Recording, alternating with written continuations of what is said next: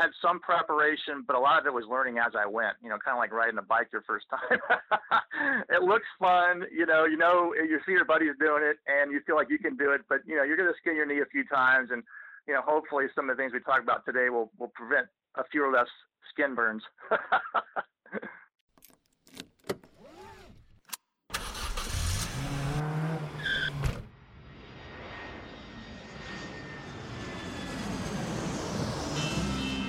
Welcome to Investing in the US, an Aussie's Guide to US Real Estate, a podcast for international investors and real estate entrepreneurs looking to break into the US market.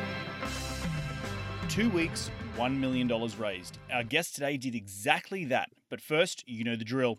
G'day guys, and welcome to another cracking edition of Investing in the US, an Aussie's Guide to US Real Estate, the #1 podcast geared towards helping international investors break into the US market and start buying cash-flowing deals. From Los Angeles, I'm Reed Goosens. Good as always to have you with us on the show. Now, on this show, we only talk to successful real estate entrepreneurs who are absolutely killing it in their businesses. And I've interviewed some incredible people, and today is no different. So let's get cracking and into today's show.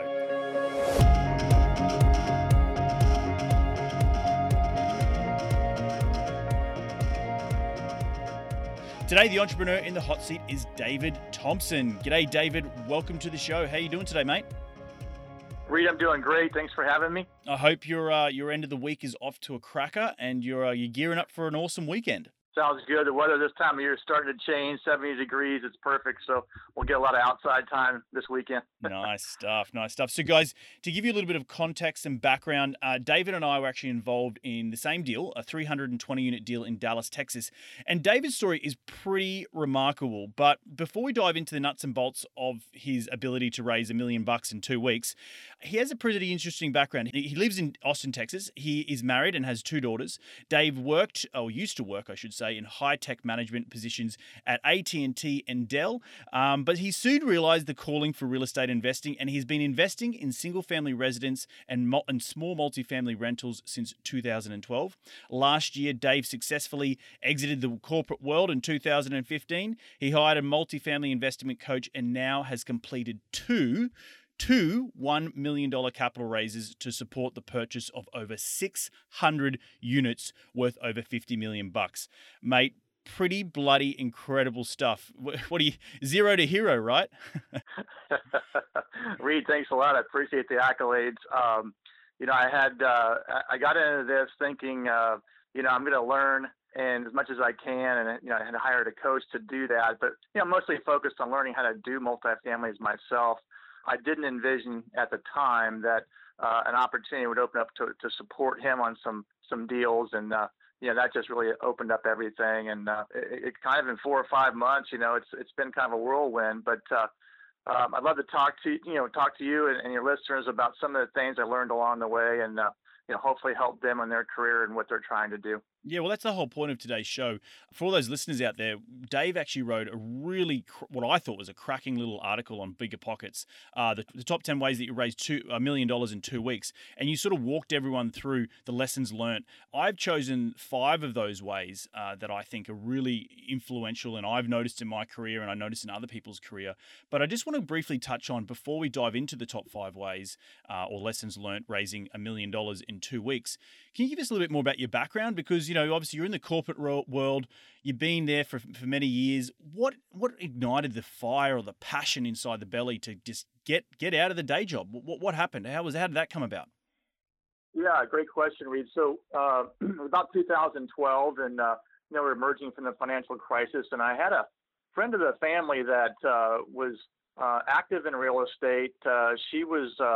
She had a portfolio of maybe 20 single-family homes herself. She was a realtor, investor-friendly realtor. And she had prodded us over the years to get involved. And I was a little bit hesitant. Growing up, you're around family or friends, you'd hear horror stories about property management and such. And I kind of shied away from it, I guess, for the most part. But, finally around 2012, I kind of got it. Seemed like values are pretty reasonable. I started reading a bunch of books. Joined some real estate investment social sites like Bigger Pockets, and I just tried to educate myself. And at the same time, she was saying, hey, let's go do some opportunities or some short sales and things like that. So anyway, after about 5 years, going back to looking at it now, we got about 5 or 6 single family rental properties, single family homes. And, we've started to get some appreciation here in Austin. I started looking for cash flow. And that kind of led to looking at small multifamily. And started looking at that, and then kept reading and reading. But it seemed like the game to play for me, the exciting game to play, was large apartments. I just had to figure out how to get there. I left my job with Dell in 2015. My wife and I just said, hey, if I saw an opportunity and I saw a way to go, but I needed more time to focus on it. I hired a coach December of last year. So we're sitting in here. It's only 8 or 9 months away before that, and I was like, well, what's this going to be about? So the coach was very instrumental in accelerating my growth. And then what I didn't think at the time was actually providing me some opportunities to actually practice what I was learning, which was, it's really the key to do that. And then it's really been kind of a rocket ship since of learnings and experiences that, we can get into some of the top things that I learned about that. Yeah, well, I want to just first off start by saying, well, awesome stuff by leaving the corporate world. And I take it, did you just, get to the point of, you might not have had all the cash flow coming in, or you might not have had all your ducks in a row, but you said, look, I need to focus on it. So I need to go this full time. Otherwise, we're never going to take off, right? Yeah, that was the key. I had my wife works. She's a teacher. We're not, hitting a home run on it, but she's making some income. I had some income coming in from rental properties. And about 10 years ago, I invested in some restaurants and bars in Phoenix that were supporting me a bit. And I just felt if I was ever going to do it, I had a daughter going to college. I had a daughter getting ready to go to high school. They're pretty independent. The family situation seemed like if I ever was going to do this and really jump, I was going to do it. And, you talk to most people in the corporate world after several years of doing that, you just kind of feel like this is time for new growth, time for new opportunities, to see what I can do, more of an entrepreneurial type. And it's just worked out awesome. Well, that's kudos to you, man, because it takes a certain type of person to say, well, I've got 2 daughters going to college and university. I've got a family to support, and I'm going to give up my corporate life. So, not a small feat, and nor would it be, your mindset, trying to get that mindset right to say, let's just give this thing a crack. So, let's without further ado, let's dive into these top 5 lessons learned for raising $1 million in 2 weeks. And before we do it, I wanted to say, was this a fluke, or was this like more methodical and more thought out? Well, some of the things that we'll talk about here, I think that we had a list of 10 and several of them overlap, so I'm glad we kind of condensed it to about 5 things. I think these are 5 fundamental things to get right, or at least understand going in. I didn't have a really big plan other than my preparation was, I didn't have a lot of coaching on it either. It was just, I know I'm going to be handed a project. I know I'm going to be handed a good project. I know I've got a good team behind me. I just got to go talk about it naturally. Just talk about it naturally. I don't know if, this is accredited investors. So there's some hurdles there. We can't be talking to anybody. But, really, and one of the points here was just I had some preparation, but a lot of it was learning as I went, kind of like riding a bike your first time. Right. It looks fun. You see your buddies doing it and you feel like you can do it, but, you're going to skin your knee a few times. And, hopefully some of the things we talk about today will prevent a few or less skin burns. Yeah. Well, the first one you mentioned about, and I go on about this all the time, and it has a couple of connotations, and that is partnering with experts, or I guess you could say teaming up with people, creating a good team around you, right? You surrounded yourself with, you said early on briefly that you partnered with credible people. So talk a little bit more about that and how that helped you not sell the deal, but help you attract investors. Sure. I think it prevents a lot of people from maybe going in this direction, or at least going big early. I think a lot of people, they think they have to buy a single family home, then move to a duplex, fourplex, and that kind of thing. And I just felt that I was seeing people much younger than me doing big things. And I was like, they couldn't have done that. That's a path, but that's not the path. And so I was curious about how that works. And it really came down to if you're partnering with experts, you're really leveraging their credibility, whether it's talking to investors about a deal, or if you're the person financing a deal and talking to banks, they're always going to be concerned about whether they talk to you directly about this or they're thinking about it. they're always going to be interested in your background. I'm going to give you money. Are you trustworthy? What is your track record? And I'm just here to say that if you're starting out new, there's ways to do it without you having that track record personally. Right. If that makes sense. No, that does make a lot of sense. And so talk a little bit about what specific skills were you, like you've done a bit of, real estate yourself. You've got a few single families, you've got some restaurants in Phoenix. It's not as if you were just a newbie. So how did you then take that next step to really ramp it up? Well, I think there's several ways you can do it. First of all, getting some experience, I don't think hurts. You don't have to go from no real estate knowledge to, doing a 300 apartment unit deal. But you raised a good point. I was probably learning some things about general property management, how to deal with residents at your properties, how to do some financing, and that practical experience. You can never say that doesn't help. But I had no practical experience with large apartments. But I mean, you can take some of those skill sets. The second thing, there is so much free information available. I mentioned Bigger Pockets. There's a lot of podcasts out there. Your podcast, there's other folks doing podcasts about real estate investing. There's books. So certainly you could spend, if you're really focused and intentional, I think within 6 months or a year, you could be very learned on a topic. But the final building block for me was hiring a coach that actually does it and is doing deals. There's only so much you can read about and think about on your own. I also joined a multifamily group here in town that added another dimension. Folks who are interested in apartments or doing some small apartments. So there was a variety of things, Reed, that I put together and started thinking about. But really, if I was going to do a deal, having all that and going to a bank or talking to investors, they probably knew that, some of the folks that knew me pretty well knew that I was interested in investing in real estate. But I think that credibility factor was, I got a coach and he's doing deals, and hey, I can leverage his track record. We also leverage the track record of the property manager, right? And I'll touch on that in a second here. I guess basically what I was thinking is, when I joined, when the coach I had, when I talked to him about helping him, he said, great, here's what you can do. Go raise $1 million. So, and I just had that stuck in my mind, like $1 million. Like, the way he said it to me was like, it must be doable. It must be doable. He didn't say start at 250 and see if you can do $1 million. Maybe that would have been more intimidating. but it was just like, go do this. And like I said, I didn't have a lot of experience. It was just like get on the bike and roll down the hill, and it looks fun. And I was fortunate to really have a good project, and I'm fortunate, more important, to have a good team behind me. That team had, one of the partners had done about 4 or 5 apartments himself. The other partner had worked for a corporation just doing this for about 10 years and had about 20 properties in experience. And so when people would ask me, and I'm talking to them, well, Dave, what's your experience with this? And I anticipated that it was always going to be, here's the deck, here's the bio on these guys.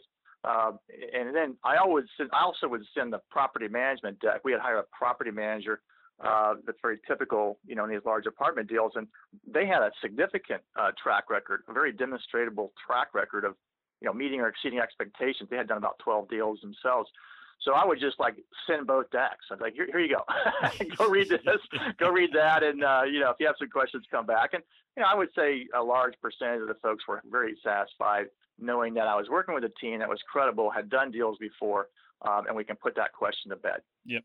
I think that's key in leveraging those bios, leveraging the experience, and just a bit of context. I think you briefly were touching or beating around the bush, but for everyone out there, full disclosure, our property manager on this particular deal, on the previous deals as well, had put up his own, he put his neck on the line for the loan, essentially. Mm-hmm. That's right. And then he's also brought capital to the table, and he's the property manager. So it's like this, when I was talking to investors, is like, oh, who's your property manager? Oh, it's so-and-so. It's not a third party. It's actually someone who's invested in the deal, and they've got their skin on the line. Like, they're incentivized to make sure that the deal works. And I think for all those people out there who don't know the nuts and bolts of how the deal was put together, that was quite powerful, I thought, in any capital raising, along with the bios and the experience. I thought that was really, really key. And one of the partners, Frank, kudos to him for making that relationship, because it definitely was smart business. But we won't dive into that. Well, that's a good point. Yeah, it's a very good point. I don't have that on my top 10. It would be another point in there, is just essentially you're always going to get asked that. I got that asked a lot. Dave, what are you putting into the deal? What are your partners putting into the deal? And we always said, that's our policy. That's kind of our modus operandi is to put money in the deal so we're aligning with investors, and it's powerful, right? It's powerful. They want to see that, and it's also powerful. From a point of view to explaining to them, well, you might be bringing in the equity, but we're bringing in the debt. This is what happens. This is how this thing works. You don't have to worry about financing. You're never going to be you're not going to be liable for any financial commitments or debt. That's completely off the table. And when people understand that, they're like, oh, okay, interesting. Okay, so I don't have to get any financing on this. I don't have to get credit checks or blah blah blah. Like that's right. That's huge, right? So I don't know if that played into any of your capital raising abilities. Did it? Yeah, absolutely. And people want to know they're limited. It's a limited partnership, and that means their investment capital is at risk, but nothing else. We can't come after them if there's a lawsuit or something like that. They're going to be okay. The banks aren't coming after them and all their assets, and that's a huge piece for them, peace of mind. They're already putting capital up, so that's a risk that they already are willing to take once you explain the project and what's going on. The other thing is, I always tell these people it's a performing asset. All right. I'm in the bar and restaurant business, and I know that, we can invest $1 million in a restaurant, partners can, and we can sell it. If it's not making any money, we can sell that thing for maybe $100,000. Yeah. We can maybe sell some of the equipment, and that's about it. And it's a really risky game. But with apartments, you're already buying an asset that's making money. We're just going to take it, shine it up a little bit, put some better efficient management in, and we're going to make it more money. Exactly, and that's comparatively low risk to other investments out there, right? Like flipping a house or doing ground up construction. And what I always like to say on this show is that having that ability to control cash flow, you're controlling your investment because you're controlling the value of it. If you increase the cash flow, you increase the value of the property. It's a pretty simple, it's a no-brainer. So it's just educating those people on that. So talk to me a little bit about point number 2. That you got to have a great project. The great project is key. Yeah, like I said, although raising $1 million seems like a big number, I felt that I really had a great team behind me, giving me a project that was, based on my studies, a very nice project. And we look at it 3 different ways. The market. Are we in a good market? Do we see population and jobs coming in above the national average? You can look at 15 data points, but just keep it simple with investors. And people get supply and demand. Most people had an economics class somewhere along their life, or just get supply and demand. If I got a lot of people coming in, I don't have space for them, rents are probably going to go up. And certainly it's a great project from our standpoint when we're in great markets, great sub-markets, even within that city. This particular project was in there's 28 sub-markets in Dallas, for instance. This was in the number 1 rent growth and demand area of Dallas. And so, we can't guarantee everything, but all you can do is put yourself in the best position to win, Reed, right? So it starts with the market. Let's find deals in great markets. Let's ride the tailwind of that. The second thing is a great deal. Now we're buying these apartments relatively undervalued compared to comparables. Rent per unit, what you can get. We're buying them cost per unit lower than what's comparables around you. So kind of starting with a good deal there, and then you're looking at, what can I do to this apartment? Do we have a clear strategy of taking an undervalued asset and adding value to it? What kind of renovations can we do cost effectively? What are the rents going to be that we're seeing in the marketplace? What type of creative ideas, like adding carports and things that previously weren't there. You can add some different rent values. So you look at the project itself, and is it conservatively underwritten too? That's the third point about the great project is, we've got an undervalued asset. We can see a clear path to improving it. And are the numbers conservative? Because the numbers read, when you look at these deals, they're already compelling. I mean, you're at 10% cash on cash return. You can show investors you put, $100,000 in, you should expect to get, close to $10,000 a year back in quarterly payments, and they're excited about getting some money every quarter. And then there's no reason to overshoot, and we like that because you and I are in the game of raising capital, and we certainly want to underpromise and overdeliver every time. Exactly. That's 100%. Yeah. That's exactly right. So I got with these guys. I'm looking at the numbers. I'm looking at their assumptions. I'm like, gosh, even after we do all this stuff, we're still going to be under market with the rents. We're just positioning this thing very well. And the last thing was the team.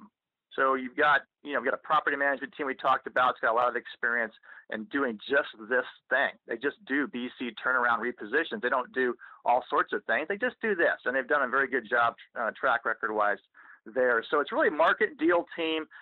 It's compelling, and you feel good about it. It's going to be easy to talk about. Right.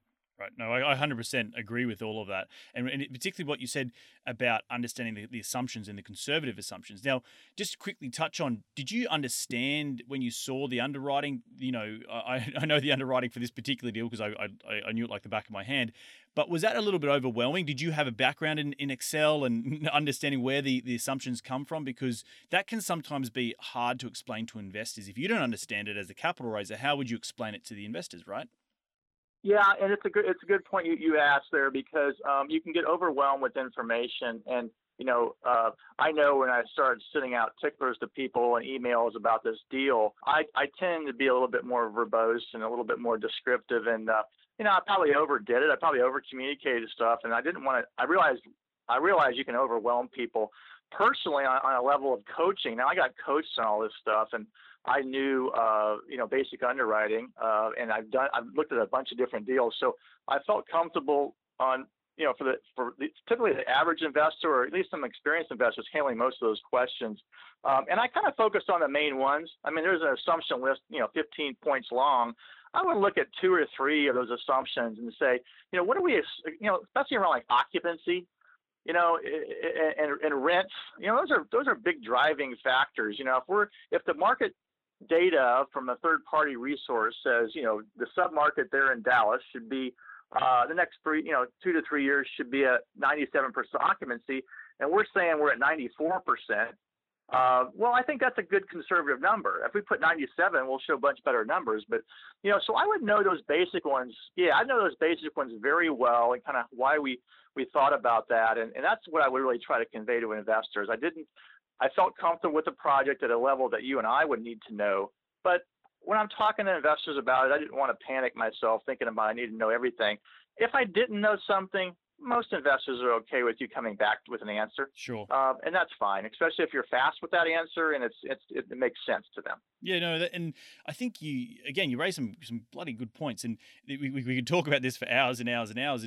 But that is also, you briefly touched on not overwhelming investors. And I know that you and I spoke a little bit offline a couple of weeks back about just the art of raising capital, and you can over bombard people with too much information, and that can sometimes be scary because they don't want to. Some investors are just like, well, I don't need to know all this, or some investors do, but to start off with just sort of giving a little bit and let the deal sell itself, so to speak, right?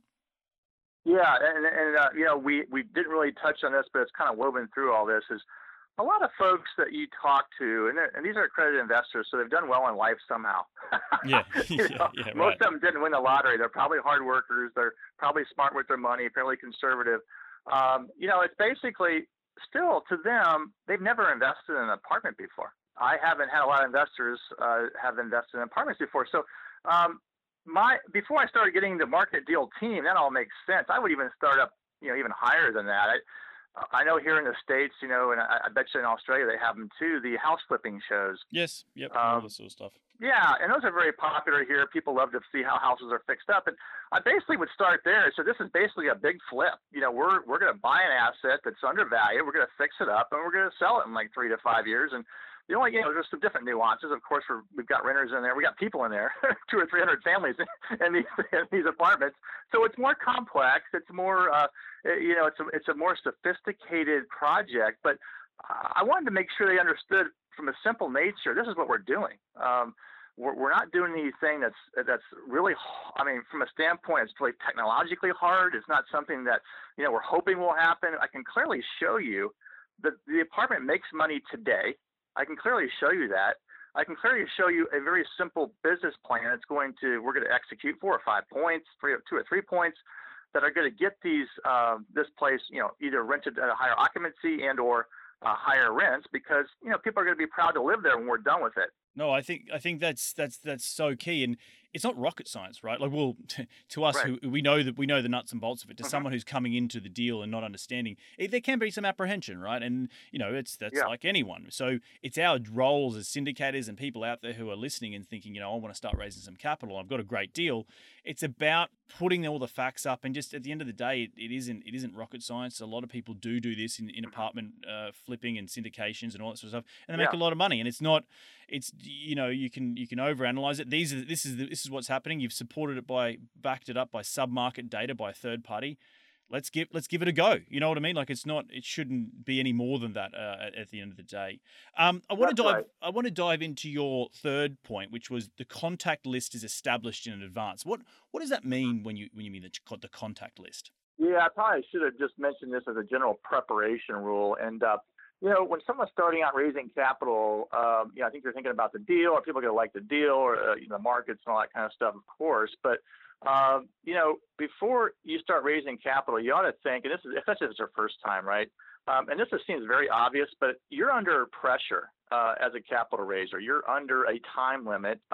When Joe, my coach, says, "Hey, you got $1 million, and we're going to need to get this kind of raised in 4 weeks, 5 weeks, maybe."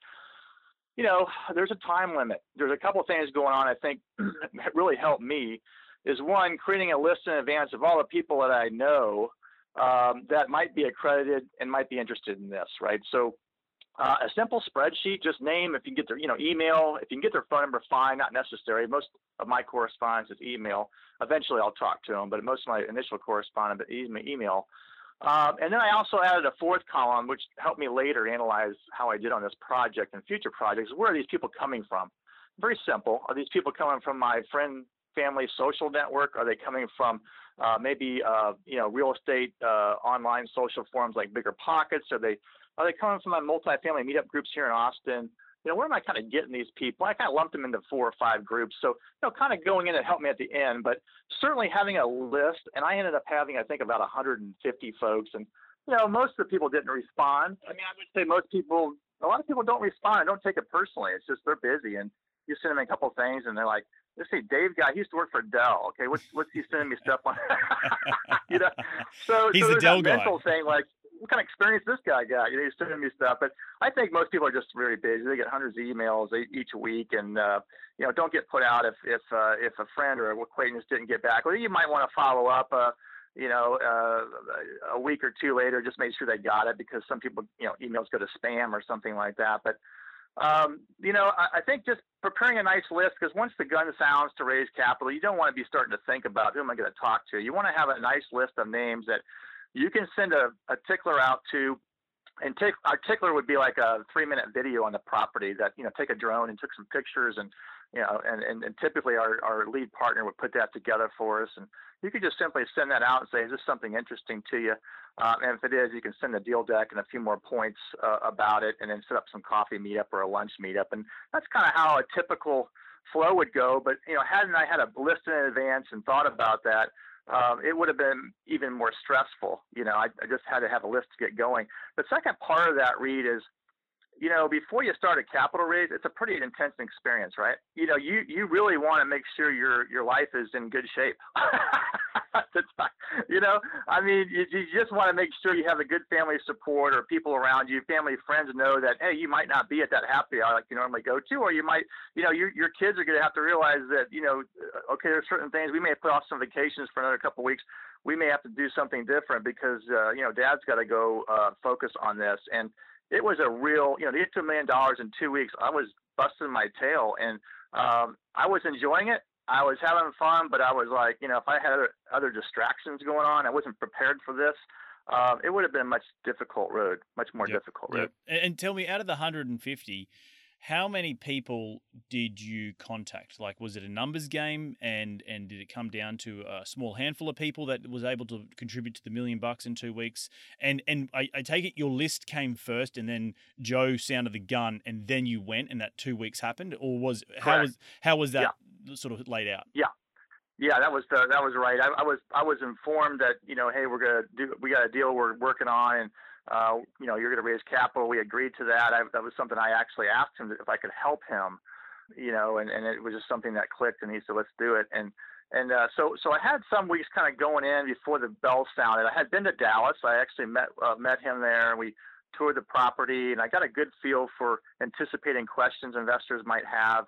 I had that advantage, Reed, of, it's 3 hours away, but I still had the advantage of seeing the property, meeting the current property manager and kind of looking at, also meeting the new property manager, kind of seeing how all this will work out, look at the demographics. We toured around the town. So, part of my preparation, that was all done before, and I had this list, and it was all done before the gun sounded to say, okay, here's got to raise this money in 4 or 5 weeks. So that's kind of how that came down. I had some preparation. I knew the deal pretty well. I mean, that was another thing. I know investors are going to ask me questions, but you need to be prepared and research. That was part of this preparation. It wasn't just get my list together. I really went through the deck several times. I really anticipated what questions investors might have. How am I going to talk about it? And just be prepared when that gun sounds, you're ready to go, that you don't have to think about that kind of stuff. You want to be totally focused on meeting people. Of the 150 people, like I said, a large part of those I didn't get responses from, but I ended up having 13 investors to do $1 million. Nice. So I averaged about 75 grand, maybe 60 to 70 grand on each person. Most people did 50. That was our minimum. Had a few big players that put in 150 to 200. So, you can, when I look at the pie chart after that, I had clearly 3 segments. If I did it by value, not by quantity, if I did it by those 13 investors and value-wise, I had clearly 3 strong areas that was really good feedback from me to say, this is areas I want to continue to grow. Right. This is where it's happening. And I had some surprises. I had some surprises around, like the multifamily meetup group. I certainly thought that would be a really good group but it wasn't. It was a different group. It was more of an active group that really wanted to do their own deals, or there's a lot of third-party suppliers that go to those meetings. It just wasn't. Or a lot of those folks weren't accredited. Yeah. Like, yep. That's a big hurdle, right? A lot of people are interested in. Yeah, they're not accredited, and that's probably one of the biggest hurdles. And when you're preparing, is just trying to anticipate in advance who you think are, and before you get too far down the road with them, make sure you're talking to them and get that answered quickly. That here in the States, we have to, for our particular deals and what we're doing, the investor has to have a certain net worth or income level to be able to do these kind of deals that the SECs is kind of looks at it as an alternative investment, a little bit riskier investment, but you and I know better, right? Yeah, exactly. So out of that pie chart, you said that you've got some from your local RIA or your meetup group, or you thought you were going to get some bigger pockets. Was there existing employees or colleagues from your Dell days? Like, where did they all sort of start trickling down from? And I take it they were personal friends, correct? Yeah. So, surprisingly, I found I don't know if you've experienced this or other capital raisers experience this, and probably so. I don't know if you network marketing when I was growing up. I remember I got involved in that a little bit, and it was like the people that was closest to me didn't want to play. But it's that one person they know that do, and maybe it's a degree of separation. The people know you best, especially with me coming out of Dell, were like, okay, Dave's, he's coming from a corporate world. What's he know about apartments? I'm sure that they were kind of thinking that. What's he doing? Is this kind of just a short-term thing? So it was Is this a fad? Well, yeah, that's right. Let's help him out. Basically, it was funny because my wife, she's got a business mentality, but she's just natural about networking. And she's Chinese, first of all, and I think they have this thing called guanxi, which is they're just natural. They stay connected to people longer than the typical American growing up here in the U.S. They're just really well connected. They stay connected. It's part of their culture and upbringing. And so it's very natural for her to say, hey, I know so-and-so, they might be interested. And she was a teacher, so we got some folks that might have been interested that way, or somebody through high tech that I knew. A lot of things through our kids' sports, kind of interesting, right? So you meet a lot of parents through your kids. So if you're married and you have kids, that's a great advantage. You're going to sport events, you're going to art events, whatever you're doing, you're rubbing elbows with their parents, the kids' parents. And so it wasn't like close relationships, so we'd know them enough, we'd see them enough times that I felt comfortable reaching out to them. But, my 3 groups, by and large, my wife and her Asian connections with folks here. Now, I look at that as an interesting thing. And that's not stereotypical, but my experience with it is that typically the Chinese are very good savers. And secondly, growing up, they didn't have a lot of trust in their financial markets. They're not mature, right? They're not mature financial markets, so people would like real estate. And China's done really well with real estate. If you invested in Chinese real estate in the last 15 years or so, they've made really good money. And I think also they want to diversify. So they like having assets here in the States and a stable economy. So that's a natural thing for me. And we got, the second deal we did, I looked at it, I think I have the most investors come from that group. Interesting. That's very interesting because the fact is this podcast is all about international investors buying US real estate, and the majority of your capital raise came from your wife's, friends and family and colleagues. So was there foreign money involved in that raise? Like, did people from back in China bring capital over? I had a little bit of that. Most of these folks have been living in the States or living here in Austin, Chinese families, and they're local business folks here and that kind of thing. But I had a few that, wife's here, kids here in school, dad's father's over in, or husband's over in China with a factory company, and he's looking to, diversify his holdings and invest here. So I had a little bit of that. But I'll tell you another little trick that it wasn't something that I preconceived. It just happened is when I brought most of the time I bring my wife to those meetings. So we have a connection. My wife says, hey, this so-and-so wants to meet us next weekend or whatever. We'll typically go to their house or close by or something. I think sometimes we'd come to my house and we just sit down and usually have both the couple there, my wife there. And I would say, again, I'm not coming from a sales background, like, here's my close rate, but I felt like my close rate was 95%. When I had a couple in front of me and I had my wife with me, it was almost like a no-brainer. It was like, okay, just walk through this naturally.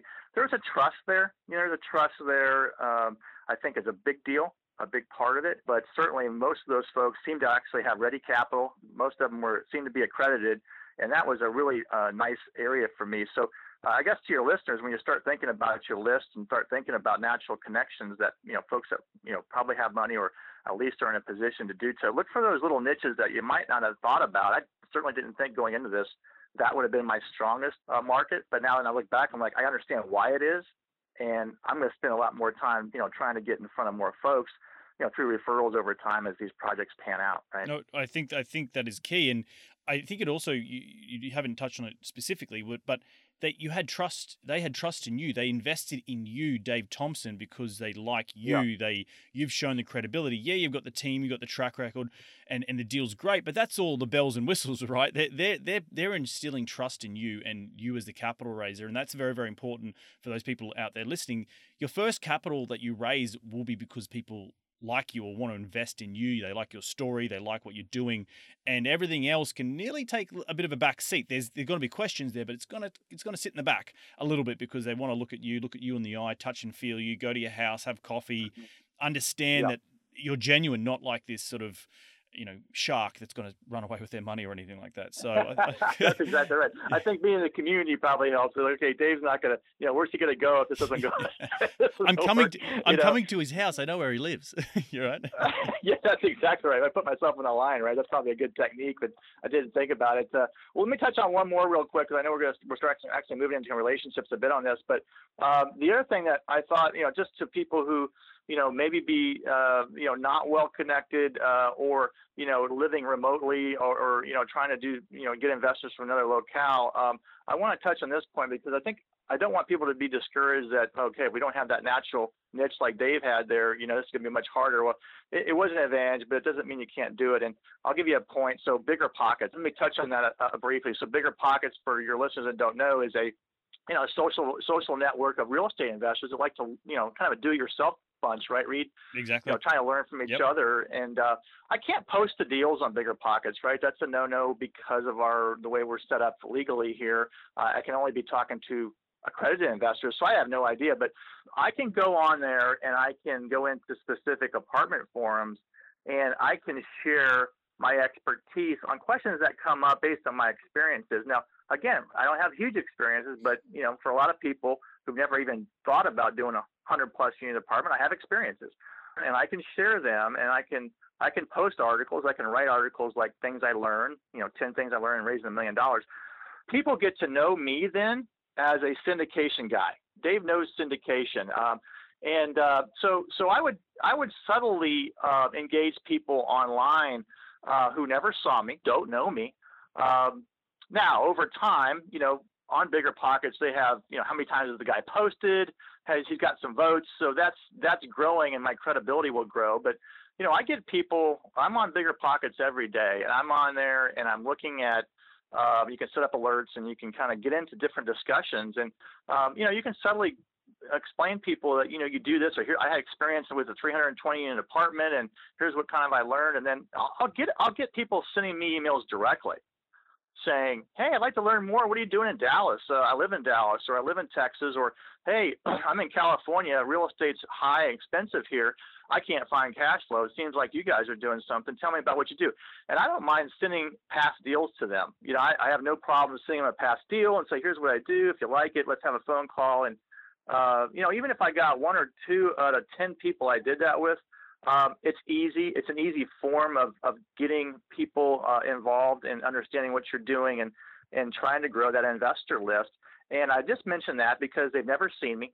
They don't really know me, but I try to have some dialogues with them, some phone calls to get to know me, find out different ways that you can build credibility with them. You can be as creative as I did another interview read on this topic with another podcaster, something like that. And I just sent them that. It talks about my background, gives them a little bit of history on, how I got involved. And it shows enough there that Dave knows about apartment investing, and he's with an experienced group. And I like to learn more. What else are you doing? Relationships are key, but you can start relationships from cold and get a relationship going pretty fast if you're authentic. You're leveraging a track record and credibility, and you're saying things on these sites that are sensible. Yeah. No, that's that's what you're talking about. That's correct. That's right. And what you've touched on there, and I think the underlying theme I talk a lot about on this show is personal brand. People are going to BiggerPockets looking for real estate, looking for apartments, looking for single families. If they can see that you're constantly posting, you're out in up front, they're the first one they see, they read your articles, they like what you're saying. Well, half the work's already done because they're actively looking for deals or advice, and they're going to reach out to you, and you are presenting to them a sort of a personal brand. Like, hey, I'm Dave Thompson. I know about apartments, and this is kind of the stuff I've learned. And people value that content, and they're going to reach out and say, "Hey, let's grab a coffee or let's have a phone call because I'm interested in what you have to say," and they value what you have to say. So for all those listeners out there, don't be afraid of posting stuff on BiggerPockets. I know personally as well that I have got a few investors that way. It's one thing to say that, and then another thing to actually consistently do it, right? Dave, you got to be doing it all the time. But I try and post once a month. I was trying to do it once a week, but it was too hard. so well, that's great. But once you start seeing it, I guess I had 4 of the 13 were bigger podcasters.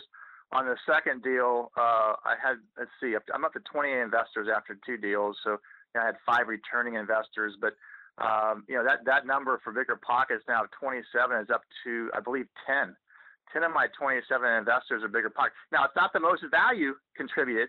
Again, it's a trust factor, I think, a little bit there. That they're more than happy to do the minimums, most of those folks. I got a few that did some bigger, but the people that know you more will probably be your biggest opportunity, and they will probably do a little bit more per person, right? Because they're a little bit more trustworthy of you. But yeah, I think those are good points. To just don't be shy, and you can build relationships from a variety of standpoints. Right? Mm-hmm. Exactly. Talk to me about your the fifth topic, which was over-raising by 20 to 30%. I think this is very, very key to everyone out there understanding what over-raise means. So to talk a little bit about that. Yeah, when Joe mentioned that to me before we even started, and I was like, man, $1 million is tough enough, but now I got to do 1.2, 1.3. I'm like, geez, you're a nice guy. But he says, Dave, life happens between the first person and when this gun sounds, and you have 4 or 5 weeks. I may talk to someone on day 1 of that timeline, and keep in mind there's other parallel activities going on while we're raising capital, right? So there's a whole due diligence on the property. Do we even want to buy this thing? We got a great plan, but we still need to go look under every rock and make sure that everything looks sound for us. And so that can take 45, 60 days. So we're creating also this private placement memorandum, a legal document that invariably seems to always come out later than you want. And, so you got these people waiting, right? These early people are waiting. And I couldn't believe, Reed. Now, again, these 13 investors were what stuck, but let's say you're talking to 20, 25 really good prospects, and they give you some verbal, people give you some verbal commitments to lock in because I only need to raise $1 million. So I'm getting verbal commitments along the way. Eventually, this PPM will come out. They can read that. Once they read it and agree to all the terms and sign it, then I feel pretty good. 100% of the time, we're going to get the money from them next week. So that's kind of the 3-step process. But this window of time kind of eats at you a little bit because the first day or two, someone says, I can do 50,000. Okay, and you slot them in. You kind of reserve that spot for them. And then you're kind of touching, keep them warm. And then, 2 weeks later, I'll send an article on why Dallas looks like a great market or something, just kind of keeping them warm. They made the right decision. And I think there's a lag time that works against us. There's a lag time between the time someone says yes and the time they actually get the PPM sign it, that there's a little bit of risk there that not so much they changed their mind. You'd be surprised. Most of the people didn't change their mind about the deal. Still love the deal, want to do it. Life experiences or events happen to them that were unforeseen. Sometimes they're black swans. I had people, a sister passed away unexpectedly, just, some tragic stuff. I had a guy that, hey, my job, I just found out that, we might be merged. I don't know about my job. And, so that just expect the unexpected from about maybe 20 to 30% of your folks. I did a lot better on the second deal, but the first deal, I had to get up to 1.7 million. And the reason I did, because the first person I met with, again, a person that we kind of networked and socialized with, kind of knew me. We sat down, had a coffee. I went through the deal deck with him, and he was like, Dave, I got to do this. 500,000. Wow. And then he goes, hey, he was so excited. He goes, my brother is, he's in the apartment business, and I've got a friend of mine that's got money and looking for something like this. So, I'm doing fist pumps coming out of the meeting, and I'm calling Joe, my coach, and I'm thinking, this $1 million, maybe I should do 2. No, I didn't say that, but I'm like, this is going to be pretty easy. I really think that, well, the next morning I'm having a coffee with another investor. I excuse myself, get a call. And it's this guy on the phone. He said, Dave, his long story short, he was like, his brother had an apartment community, and it wasn't doing well. But it was in New Orleans, but it was just something wasn't doing well, and he was having all sorts of problems with it. He can't sell it, and he gave us all his horror stories, and it just shocked him to a point where he said, I can't do it. But he didn't tell me exactly he couldn't do it. He just said, if you can find 500,000 to replace me. And I'm like, oh gosh, okay. So I got up to 1.7 thinking that, I'm still going to get that 500,000. It's just, Joe told me, hey, just relax. Sometimes it happens. Give me 2 or 3 days. And so I did. I called him back. He seemed a little more relaxed. I'm thinking he's still going to do this.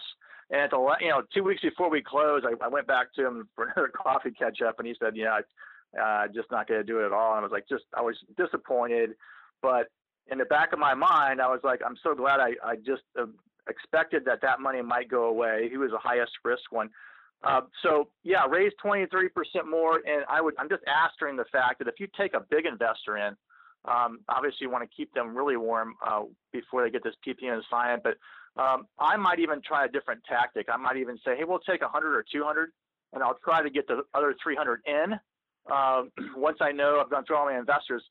And there's a couple reasons for that. One, it builds a little bit more desire, I think, on their part that, gosh, I can't even get all my money and I want to do.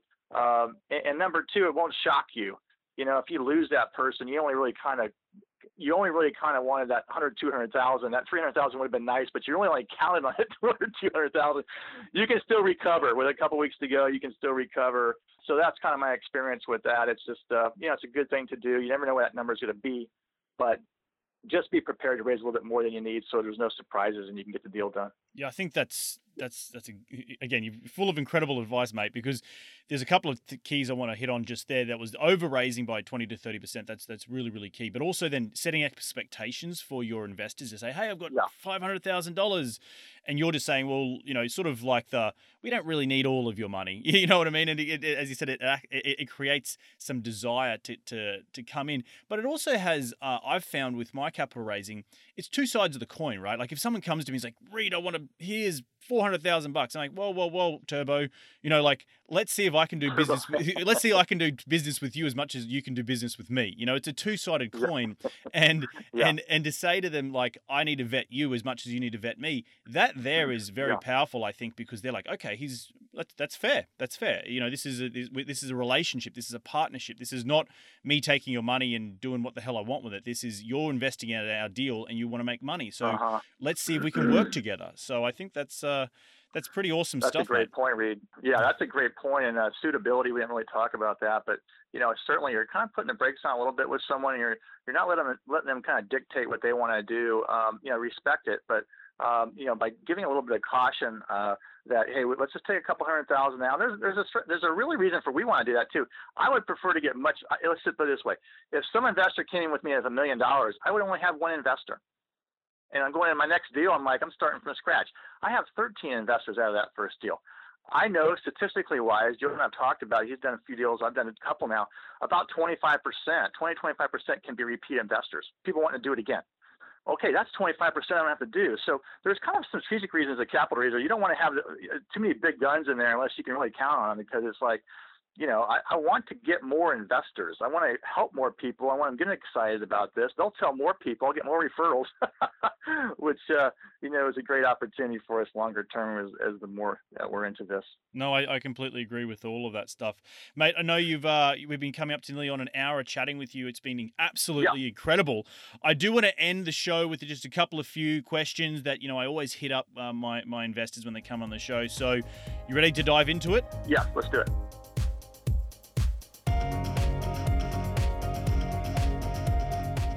Mate, what's your daily habit you practice to keep on track towards your goals? Okay, so briefly, and when I came out of those two deals now, I'm getting a little bit more intentional and serious about it because I know it's working and I'm excited about it, is I really went back and looked at where my investors are coming from, identify those 2 or 3 pockets, and I'm really big on a book called Strength Finders. For a long time, people said work on your weaknesses. If you know your strengths, work on your weaknesses. I really like Strength Finders. It basically says work on your strengths.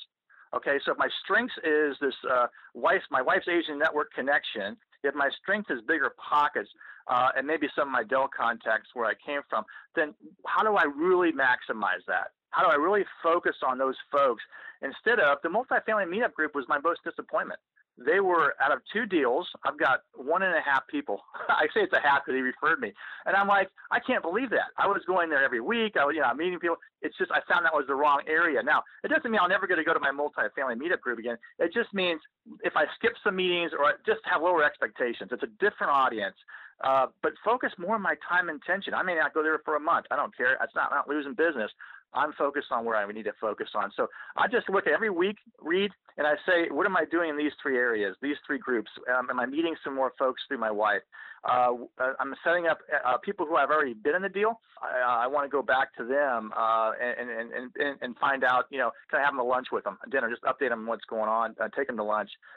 Bigger Pockets people, like I said, I'm on it every day because I want to see that first person that just joins Bigger Pockets and says, I'm looking for apartment deals. I'm new. I want to be passive. Is anybody, how can I do that? Right. Those are the people I'm looking for. Yeah. So you're out there hunting. That's right. That's right. Who's the most influential person in your career to date? Yeah. So my coach, apartment multifamily coach, Joe Fairless, who I met last December. Not only was the opportunity just to learn from him, which was great, but the thing I didn't expect was actually practice with him and do things with him and learn and earn, which has truly opened up a whole new avenue for me. So, coaching, I think if people are really serious about something, go find an expert in it, go learn from them, and maybe you get an opportunity to also work with them.